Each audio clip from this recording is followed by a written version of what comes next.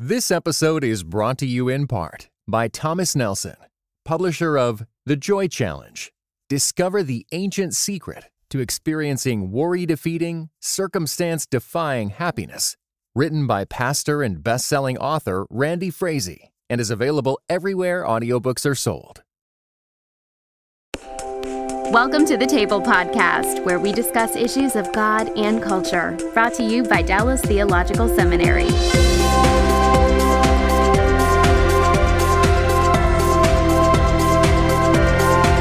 Welcome to the table. We discuss issues of God and culture. Our topic today is creation, the story of creation in the early chapters of Genesis. And I am pleased to have my good friend and fellow Chosen People Board colleague, Dick Averbeck, who teaches Old Testament at Trinity Evangelical Divinity School. I got it all out, along with being director of the doctoral program there with us.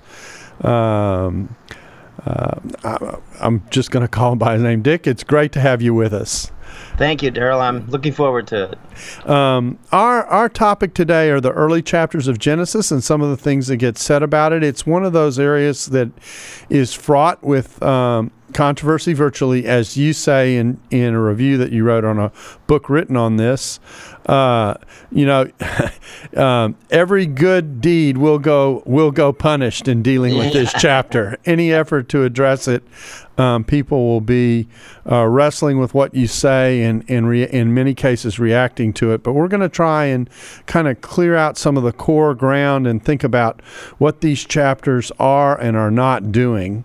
And so with that in mind, let's talk a little bit about the relationship between Genesis 1 and Genesis 2. And just kind of to frame the conversation, there are people who say those two chapters kind of intersect with each other and are related to each other in one way or another. And then there are other people who say, no, these are two fairly distinct accounts and pictures of creation. So, and then I'm going to let you play with that however you want. Any combination or one preferred to the other, and why should we see it one way versus the other in thinking about the relationship of these two chapters? Well, I think that one of the things that stands out is that in chapter 2, verse 4, you have this formula called Toledot formula. It means generations or accounts. These are the generations of the heavens and the earth when they were created. And this formula, in Hebrew, the Toledot formula, extends through the book of Genesis, and it links the previous unit to the following. So it always refers to things that are already there, but then goes on and develops what happens with them, whether it's a genealogy or whether it's an account. So your point is these genealogies run through the book of Genesis, and they're outside the Genesis 1 to 11 that often is the topic of some discussion, and extends into 20 to 50. So that puts us in a certain kind of genre. Am I reading between the lines right? Yeah, it really is highlighting the fact that this is really connected to history. Okay. And including chapter 1, but Genesis 1 is kind of like a prologue of the larger universe, and then Genesis 2, 4, and following really goes into the cosmos of humanity. Mm-hmm. And so it zeroes down in toward humanity from the larger universe. Okay, go ahead. They're connected through this Toledot formula, which means that they are linked together, but they're different movements as well. Okay. Now, that raises the question of what's the relationship of chapter 2 to chapter 1 then. Mm-hmm. And some people like to see it as in lockstep with Genesis 1, so that Genesis 2 is just about the sixth day in Genesis 1. There are some problems with that, because in the text, what happens is that you get, for example, in chapter 2, the creation of the birds, okay? And in Genesis 1, they're created on day 5, not day 6. Mm-hmm. And so there's things like this. Now, some translations try to get around that by saying that God had created the birds and so on. But the grammar of the text is really clearly a basic past tense narrative form, and it's difficult to justify translating it that way, although some have done that. Okay, so let me take a shot at this. So Genesis 1 is like the big panoramic overview of how creation takes place. And then if I were a TV director working with script sheets, Genesis 2 would kind of be zooming in on the creation of humanity, but there also is some literary collapsing going on and synthesizing and summarizing, if I can say it that way. So issues of sequence, which sometimes come up about the differences between the two chapters, are understood better with that being in the background. And that's distinct from the view that says, well, really, chapter 1 is doing one thing and chapter 2 is doing another thing, and you shouldn't put those two together at all. And you shouldn't think about any kind of sequencing between those two at all. Am I reading you right as to which is the better alternative? There is distinctiveness, but they're definitely connected in the text, and we shouldn't ignore that. Okay. So the attempt to suggest that these are two fairly distinct accounts that basically are highlighting different aspects of how God created the creation in general, and then the creation of humans in particular, is a less than completely adequate way to read the relationship between the two chapters. Yes. Okay. And that's an important discussion because it sets up how we think about Adam and Eve, and two, how we think about the relationship of God's participation in the creation. So I'm going to transition kind of to our second concern in thinking through this. There are a lot of things going on in these two chapters as we think about the creation. There's no doubt about that. And one of the ways in which this material can sometimes be handled is to ask the reader to make a choice. And the choice goes something like this. These chapters are representative of who humans are. They're archetypical, and describe kind of the role in creation of human beings, but we shouldn't press them too hard for their material contribution to how the creation has taken place. A kind of either or approach to the chapter. And that's pushing back against the idea that could be framed in a variety of ways, and in fact is, that we're either dealing with kind of a very vivid snapshot of the step-by-step forms of creation, which are associated with some views of these chapters, or even a less specific and a less vivid way in which, yes, there's a generalized description of the way creation happened, but we don't need to choose between the fact that this is archetypical, this is what God is saying about humanity, but it also is very material and very direct in terms of the role of Adam and Eve. A kind of both and approach to the reading of this text. And then you have some people who shy away from the archetypical category and just say, well, this is strictly about the creation of Adam and Eve. So I've kind of given you three views there. How do you see these early chapters playing out in terms of those options? Well, I think that part of the point that is being made in the text is that the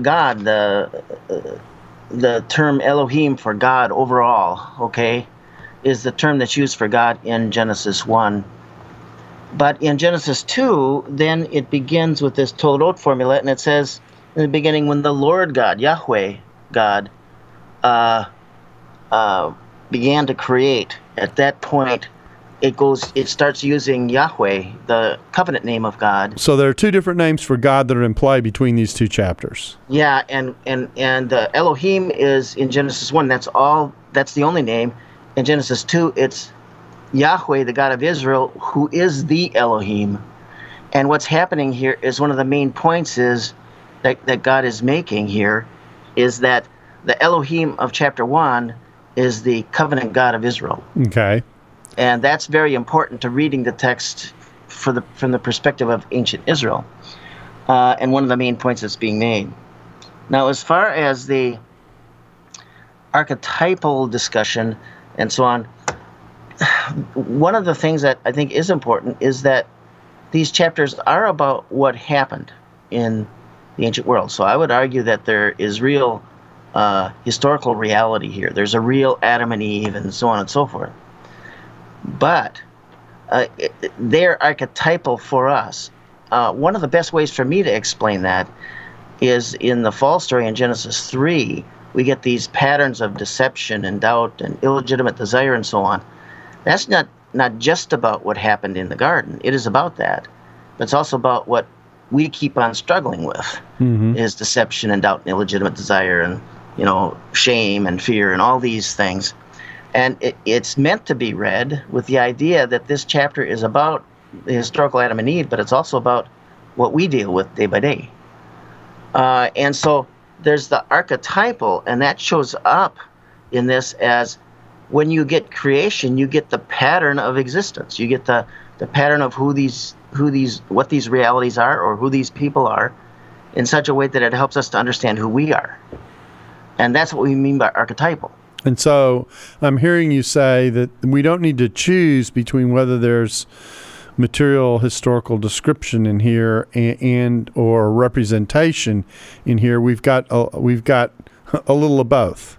Yeah, well, and one of the connections with that is that we know that in Genesis 1 it talks about, for example, on day 4, God made the lights to be signs for seasons and years and so on. They had a particular function, and also then to shed light on the world. But it also says, so God made the 2 great lights to rule the day and so on. And he put them in the heavens. The point is that the text deals with both the function of things, but the foundational material creation of them as well. And it is a mistake to try to drive a wedge between the two. Okay. So now when we think about this, I mean, are we this may sound like an odd question. Are we getting a movie reel presentation of how God did this creation, or is there something slightly more, and I don't know what other word to use, literary and summarizing about what's going on? How would you deal with that particular aspect of the question? What do we do with the imagery that we've got here? Things like carving out of ribs and that kind of thing, or even the sequencing of the days. Well, one of the things that stands out in the reading of the chapter is you have this 6 days and then the 7th day, the Sabbath. If we look through the Bible and even the ancient Near Eastern contextual literature of the Bible, you'll find that this 6-7 pattern is used regularly as a literary motif. It's a way of shaping a story in an understandable way, and the ancient Israelites would be fully used to that pattern. Like in Proverbs, there are 6 things the Lord hates, yes, 7, in Proverbs 6, various places. And this patterning shows up in many different places, including construction of the tabernacle and the temple and so on. So what I'm seeing here is that the shaping of the Genesis 1 through 2, 3 account is really shaped according to this literary pattern. And so when we talk about day 1, for example, I think what we're getting is not necessarily a movie. It's more like a snapshot. Here's day 1, and God is drawing our attention to this, and he's saying, I made it. And then he moves on to the next unit, the firmament of the heavens, and draws our attention to that, and he says, I made it. And he keeps on going through, progressively through the chapter. These snapshots are eliminating the conditions that we have in verse 2 of the deep, dark, watery abyss. Giving order to the creation. Yeah, so day 1 is let there be light. Well, that eliminates the total darkness of verse 2, and so on and so on and so on. So in these snapshots, just to play with the metaphor a little bit, aren't necessarily momentary snapshots. They are synthetic snapshots of the sequencing of the orderliness of a huge creation put compactly into 6 pieces, if I can say it that way, with the rest coming on the 7th day. Yeah, the rest being the 7th day, so we get the 6-7 pattern. Right. Which is, again, a very important literary pattern in the Bible. Mm. So I think that's basically what God is doing. He's trying to tell us by walking our step by step through it in a way that makes sense. It does reflect the structure of the world and the basic framing of what relies on that. So you have the dry ground before they get the animals. You know, you get the rakia, the firmament of the heavens before you get the lights in the heavens. All of these things, and the result is you end up with a kind of not just a cosmogony, not just a creation, but a cosmology. How does our world fit together, and how does it work? So there's both material content and functional description both at the same time. Yeah, and that, you know, of course you have to have the material creation, but of course you have to have the function. Why make something that doesn't work? Right. And what is the creation for? Where is it trying to take you? I mean, that's part of what Origins is all about. Is it just telling you where it came from, but telling you what its purpose is and where it's trying, what you're supposed to do with it? So you get this big picture view there in the Genesis 1 account, and God says at the end, it's all very good. And he did it. And he had made it, okay, and it's all very good. He's really happy with it.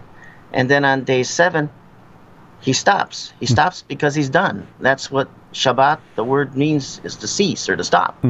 And so that's why you don't get any more days, because he's done. Okay? And then when you move into chapter 2, what you have is a bit of a shift, because you have things in chapter 2 that you find nothing like that in chapter 1, like the rivers flowing in Eden. And they talk about the Tigris and the Euphrates River. Well, those are realities that the Israelites knew were actual historical markers, you know, geographical markers in the real world of humanity. And so there's a shift between Genesis 1 and Genesis 2, linking them together and saying that this is about creation of our human world, and therefore we step even more into historical realities that we deal with day by day. Okay. So the next transition I guess is the transition to, you know, what this is for, and so this brings us directly into the discussion of the image of God, which is part of what we really want to concentrate on here. But before I get to that, let me get to another idea that I think is or set of ideas that I think is extremely underdeveloped coming out of these chapters.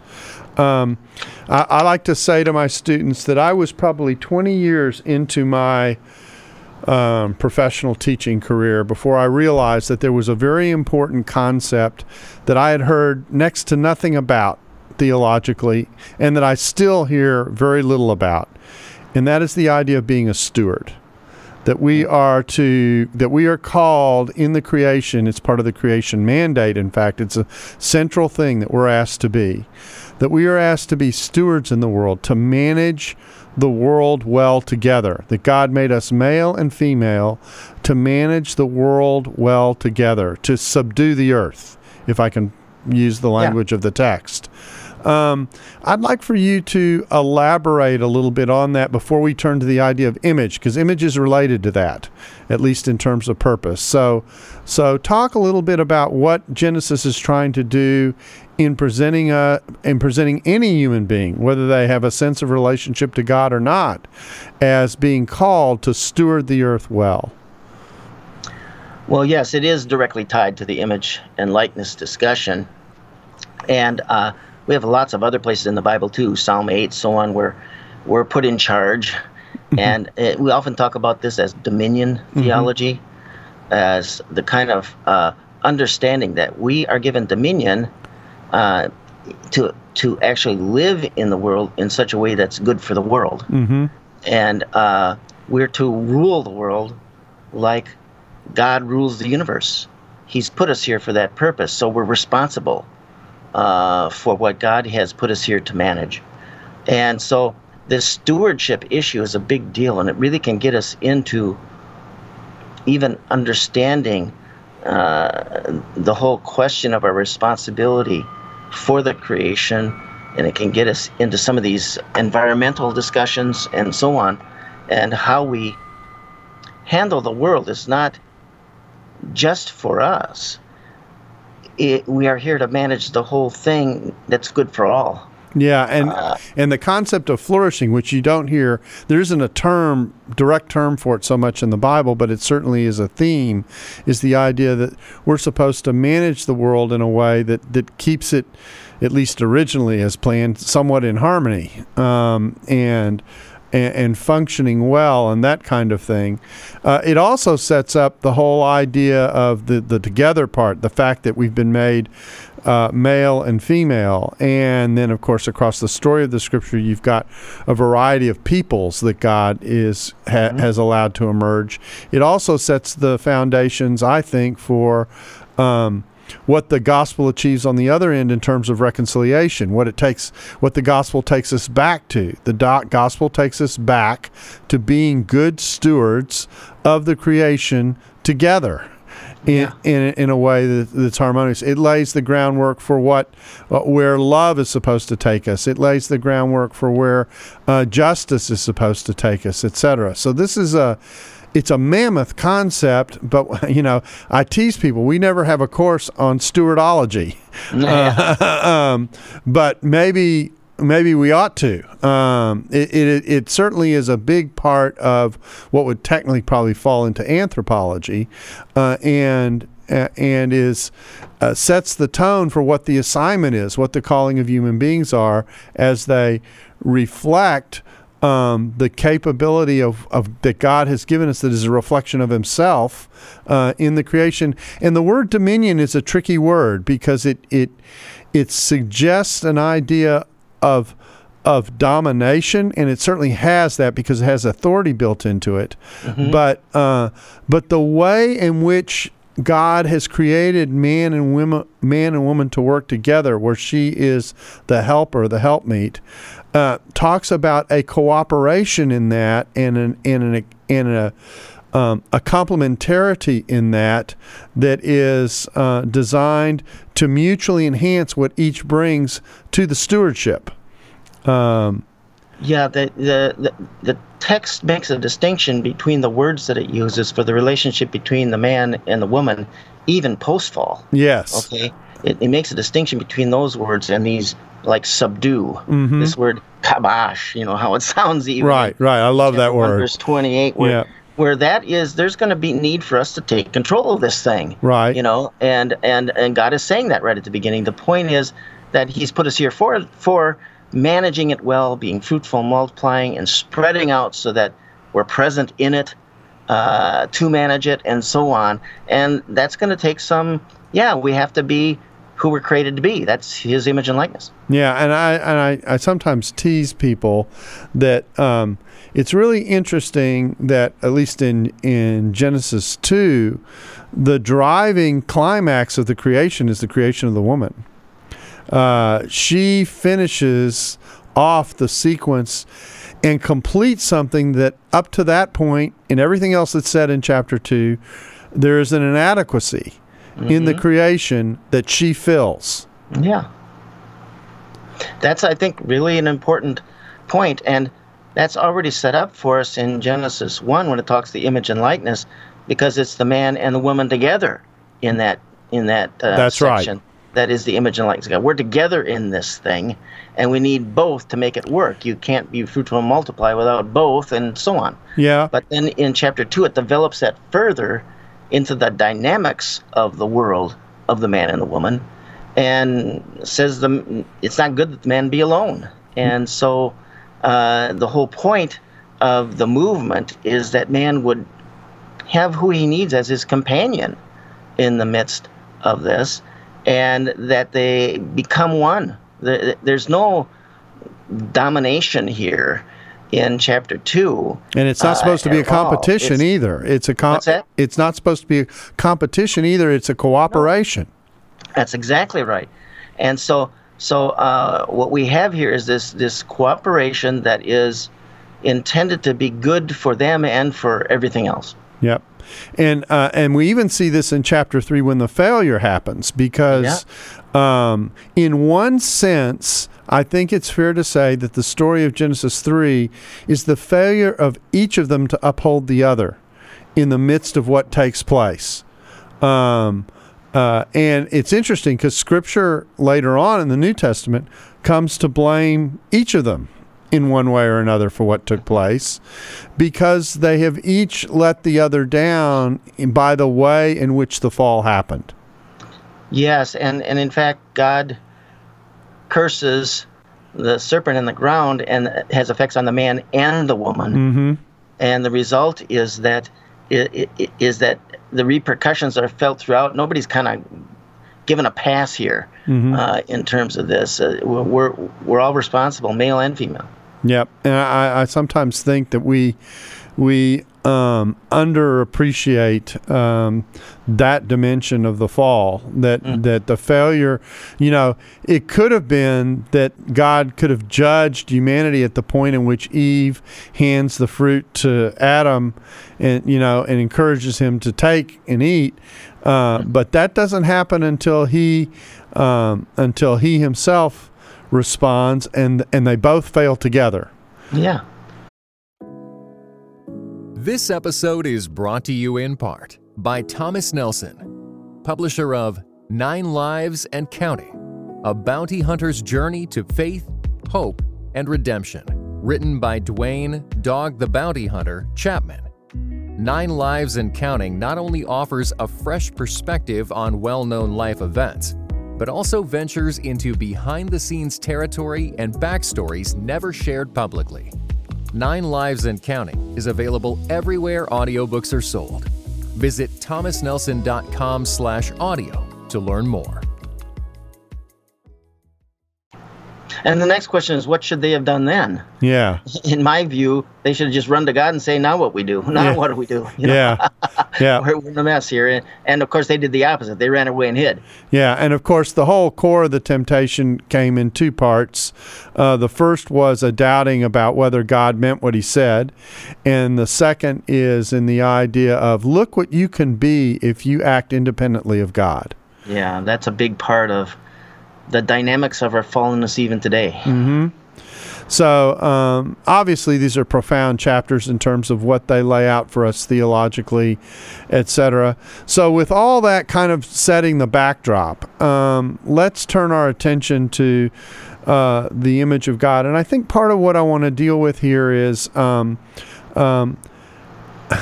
who's responsible for creating the image of God in us, and what is it that the Scripture is depicting in that? And at one level, obviously, the answer is transparent. God is the one who made it. But how is this being depicted? Is this being depicted as part of a process that just and this I could be accused of characterizing here, but it just kind of fell into place, or is this part of a process in which God consciously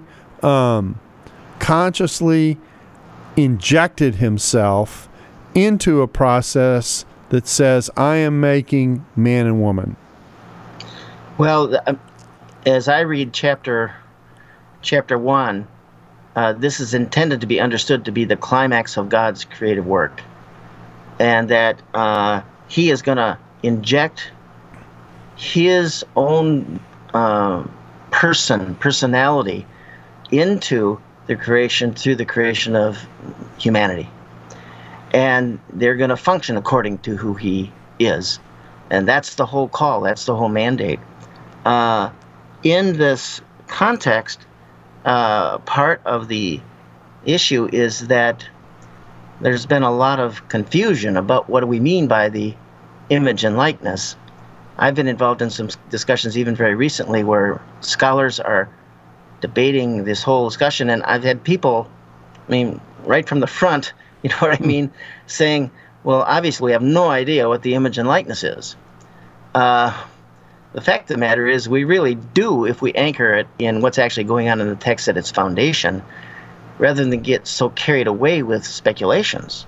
about it. There's a lot of metaphysical speculation that goes on around the image and likeness, but it needs to be anchored to what the text is actually doing. Okay, so you've set that up pretty nicely. You know what the next question is. So what is the text doing, my friend? Well, one of the things that's really clear to people who are working in the Hebrew text is that the word for image, tselem, and the word for likeness, demut, this is statue terminology. This is very physical terminology. And we actually have a text from times of ancient Israel in which it's a text written on a statue, the Tel Fehariah inscription. And this text gives us an inscription on the skirt of the statue of the king, and it starts out, this is the statue, the king, the demut, okay? Mm-hmm. And it comes around, yes, this is the tselem of, you know what I mean? And it does that twice. Mm-hmm. Okay, so it goes around on that twice. We want you to get it. Yeah. The point is that helps us here in Genesis 1 with something that's there anyway. Mm-hmm. The problem is we've been fighting the lexicon a lot in the whole discussion. It's clear that this is physical statute terminology, but we've wanted to make it so metaphysical that we've unanchored that discussion. And so the anchor is found in that we are like or in an image of God standing here representing him in the world. Okay, so the key word is representation and a certain kind of representation. And that's what's on this other statue as well. It's the statue represents this king in this place before this God. Uh-huh. So the point is that this concept is there clearly in the text, but we've become so metaphysical about it that we have lost track of where the anchor is, that who we are to be in the world, which is the point we've been making. So have we dematerialized the text, if I coin a term? I think we have. And now, don't misunderstand what I'm saying here. This is basic statute terminology. We're not just a dead rock. Right, right. God's using figurative language here for us to get what our purpose is in the world, and it's like a statue. But well, it's like a representation of someone else. Yeah, it's a representation of someone else. Yeah. So what God. Yeah. And so what's important here is to keep that in mind as kind of the anchor for the discussion. What tends to happen is that people then go into all the metaphysics of the capacities that we have to do that. Right. Which is what the text isn't talking about in Genesis 1. But God has given us all sorts of capacities to accomplish that. And I think we should be looking at them more as a whole, and they are capacities, and that's important.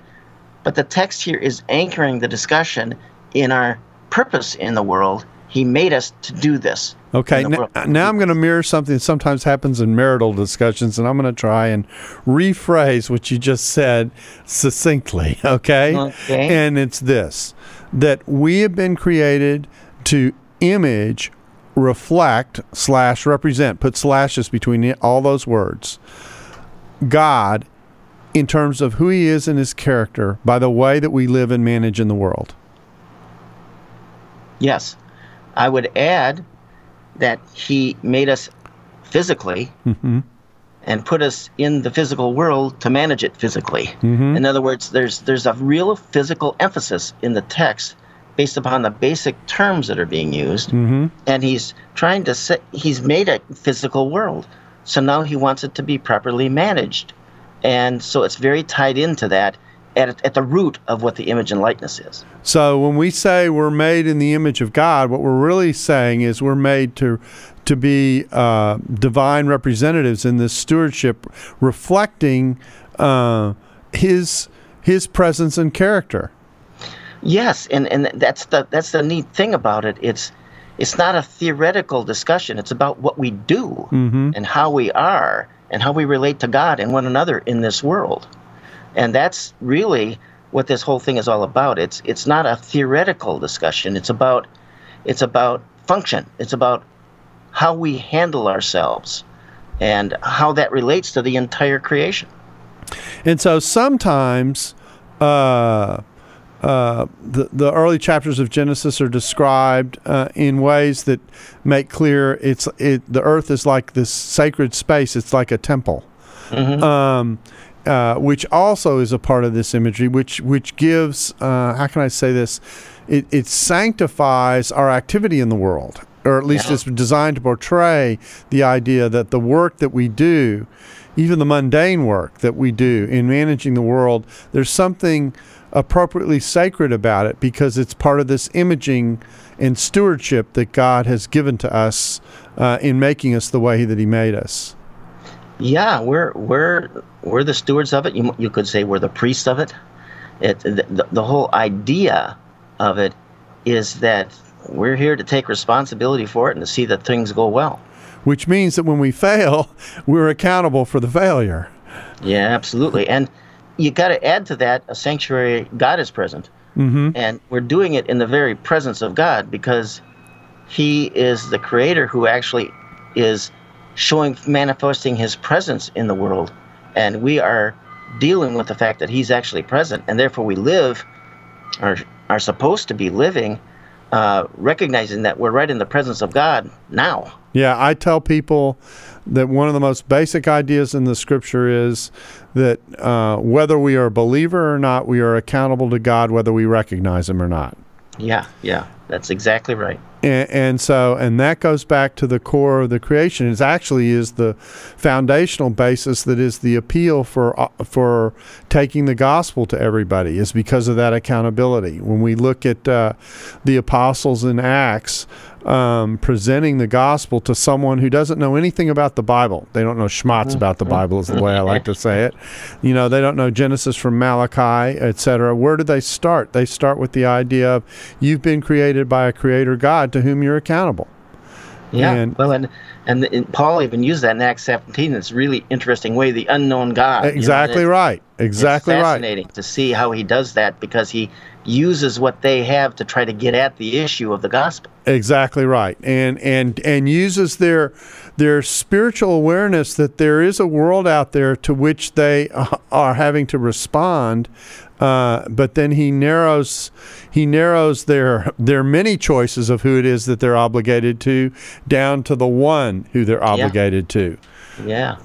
He really kind of does just a fascinating thing there in terms of using the cultural context to get where he's going. Exactly. So let's kind of zero in. We've done a good job with image here. Let me come back to the idea of God creating us in His image. And again, I think there are two ways in which this is sometimes portrayed. One is that God starts out a process and it ends somehow along the way with this image of God being injected into the creation in the process. Those who are inclined, and I've tried to avoid all the controversial terms and just stay in the text, but I probably can't do it at this point. But those who are more inclined to say what might be called at least a form of theistic evolution would say, God wound up the clock and there's a process, a scientific, He's been active in it all. It's His creation. They're trying to be clear about that. But basically it winds down and at some point, some unspecified point, the image of God came into this process. I think what I'm hearing from you goes slightly differently, goes something to the effect of, no, when Adam and Eve came on the scene, this was a creative act of God. God was acting all along in whatever He was doing in the creation before He got there, but this is a moment in which God says, now we're going to bring something to the equation that wasn't there before. Yeah, it wasn't there before, and it's brand new and unique, and that's why he uses the word bara in this case, is to try to get us to understand that this is really unique and special. Okay. Now, sometimes the pushback on that is the idea of, well, the moment you suggest that God injects Himself into the gap, that might be one way that it says, or you use the term supernatural versus natural, you're thinking like a modern person.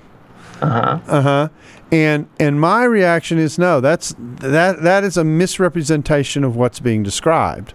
What's being described is the idea that yes, God has put into place a process by which He creates and by which the creation functions and has some level of order. But there are times in which He moves in to enhance what it is that He has previously done and what He has gotten started. And that's not a matter of natural or supernatural. That is a description of the way in which God has chosen to launch the project, if you will. Yeah, He created the world so that it works. Mm-hmm. So He even says, like on day 3, He even says, "Let the earth bring forth." You know what I mean?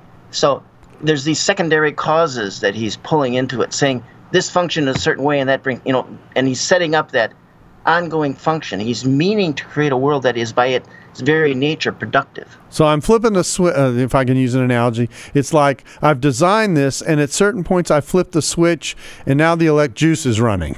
Yeah, and part of the problem is that sometimes in the scientific world, they don't want to see God stepping in. Mm-hmm. They want to see it as an evolutionary process that He wound up at the beginning, and He made it so well that it just functions the way He wants it. Yeah, it just runs.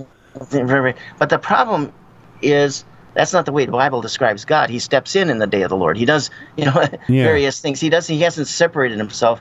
Unfortunately, sometimes theistic evolution has a lot of evolution in it and very little theism. Mm-hmm. And the result is we get almost a deistic evolution. And the result, and we end up with a God who isn't really active.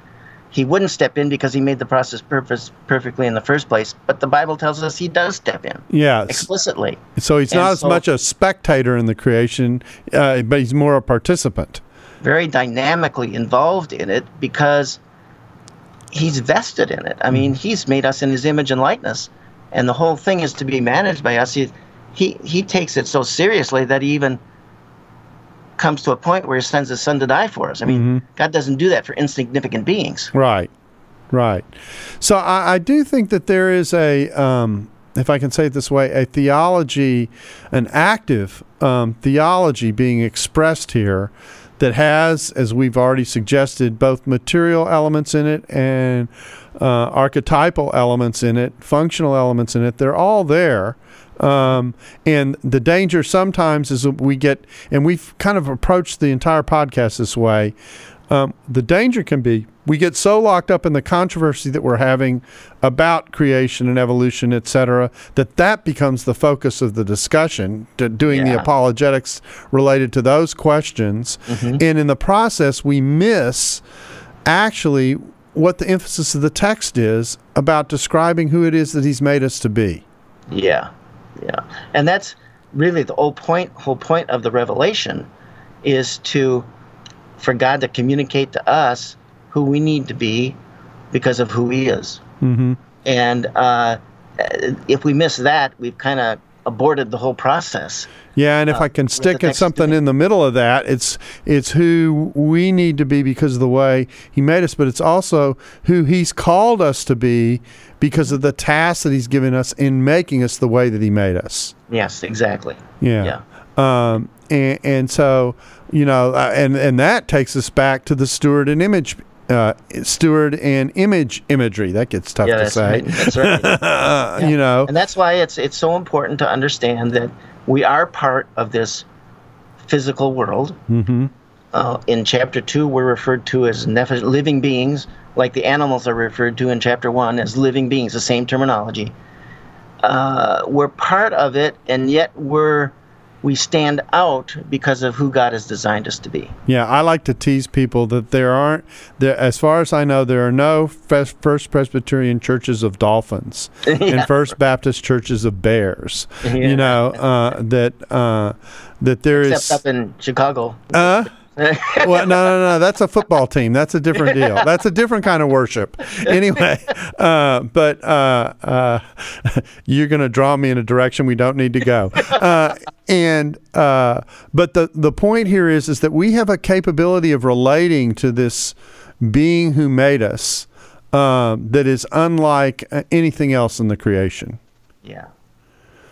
And that's part of the covenant part. And the interesting thing about that is, but this is a whole nother podcast, is that relational dimension with God, which expresses itself in the covenant structures of the Old Testament, shows a personalness of engagement that God has with us that some very famous monotheistic religions tend not to have, and here I have Islam in mind in particular, with its emphasis on the sovereignty of God, but its lack of discussion of the covenant relationship and the love that God has for people. Everything goes through the lens of submission rather than the lens of relationship. Yeah, that's why we need both the transcendence and the immanence in our real understanding, because our God is really dynamically involved in all that goes on from before creation to consummation and beyond. And so this is something that he's personally involved in as the sovereign God overall. And the other dimension that injects is that it shows the amount of investment that God has put into the relational element of how he has made us to be. Yeah. Which sometimes in the midst of our pursuit of right understanding and those kinds of things we can minimize, and yet when the rubber hits the road, it's always or often always at the level of how we're relating to the people around us. That takes us back to the creation mandate, because we were called to manage the creation well together. And so it's always corporate, and it's always social. Yeah. And it is important to understand that man, when he talks about let us make man in our image, he's not talking about making one man. He's talking about humanity, because the verb then, and let them rule. Yes. Okay. It's not a singular thing so much as it is a collective thing in terms of how we function. Now, it can be understood in a singular way too, like in Genesis 5 with Adam and so on. And then on into the Noahic thing in chapter 9. The point is that you can think of it from both directions, but where this really begins, this whole concept really begins, is with the collective. Mm-hmm. Yeah, and it becomes the basis of all our core ethical responsibilities. Because we're designed to stand next to other people who share in the task that God has given to all of us. Yeah, it's unfortunately, because of the fall, there's this enmity, and it shows up there in chapter 3 with when he's in the garden hiding from God, and God confronts him. The man says, "Well, the woman." That you gave me, by the way. Yeah, she did it and you did it. She you know what I mean? Yeah. He's blaming the woman and God. And, and the woman just blames the serpent. So nobody's responsible here. That's exactly right. It's always transferring the responsibility to someone else. And that is such a pattern amongst us that we destroy relationships. Yeah, when we don't own our own junk, we create our own junk. Yeah, that's right. And it's really terribly destructive to in all sorts of contexts, in marriages, as well as in churches, in ministries, in all sorts of ways. Yep. Well, Dick, I thank you for taking the time to help us walk through this passage and to help us focus on some core themes that we think it's about. And this is obviously very fundamental material theologically, very rich material theologically, and you've helped us walk through it. So I appreciate you giving us your time to help us do that. Thank you very much for the opportunity just to talk through these things with you. Yeah. And we hope that you've enjoyed your time with us at the table, and hope you'll be back again with us soon. I enjoy this, yes. Yeah, good. Thank you. Yeah. And we thank you all for listening and trust that you will be back again with us soon as well. Thanks for listening to the Table Podcast. For more podcasts like this one, visit dts.edu/the table. Dallas Theological Seminary. Teach truth, love well.